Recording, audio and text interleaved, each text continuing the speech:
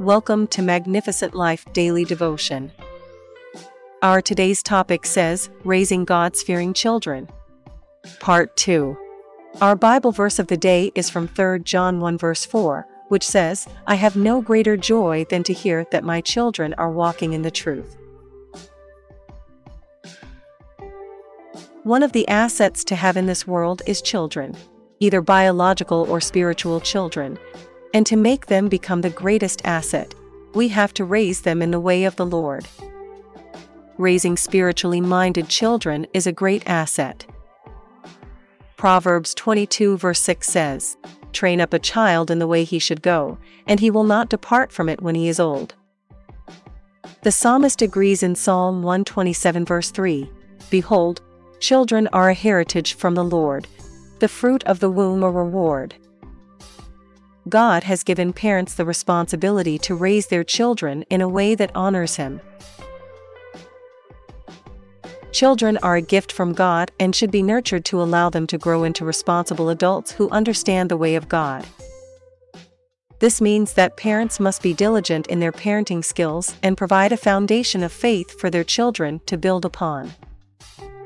Children are not only a blessing from God, but they are also a great asset to society. They represent the future and have the potential to make positive contributions to your life as a parent, the world, and God's kingdom. Our responsibility as God's chosen parents is to help them reach this potential by raising them with strong values and teaching them how to think for themselves. Genesis 18 verse 19 says, For I have chosen him so that he will direct his children and his household after him to keep the way of the Lord by doing what is right and just so that the Lord will bring about for Abraham what he has promised him. It can be difficult to encourage spiritual growth in our children as a parent.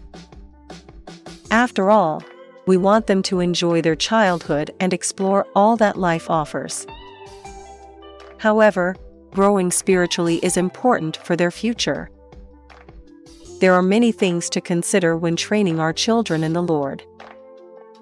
We must be diligent in providing an environment where they can learn about God's love and forgiveness. We must also teach them how to apply biblical principles to every area of their lives. Finally, as parents, we must pray for our children daily and model a dedicated life dedicated to Christ. Psalm 115 verse 14 says, May the Lord give you increase, you and your children. This is a great prayer to those who do things to glorify God.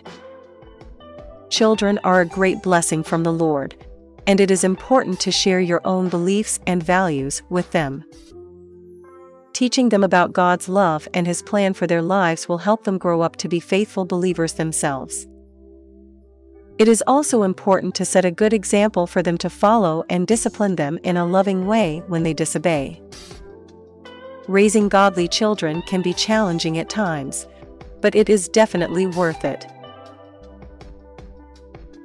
As we close today's Daily Devotion podcast from Magnificent Life Ministry, I want you to remember Hebrews 12 verse 11, which says, For the moment all discipline seems painful rather than pleasant, but later it yields the peaceful fruit of righteousness to those trained by it.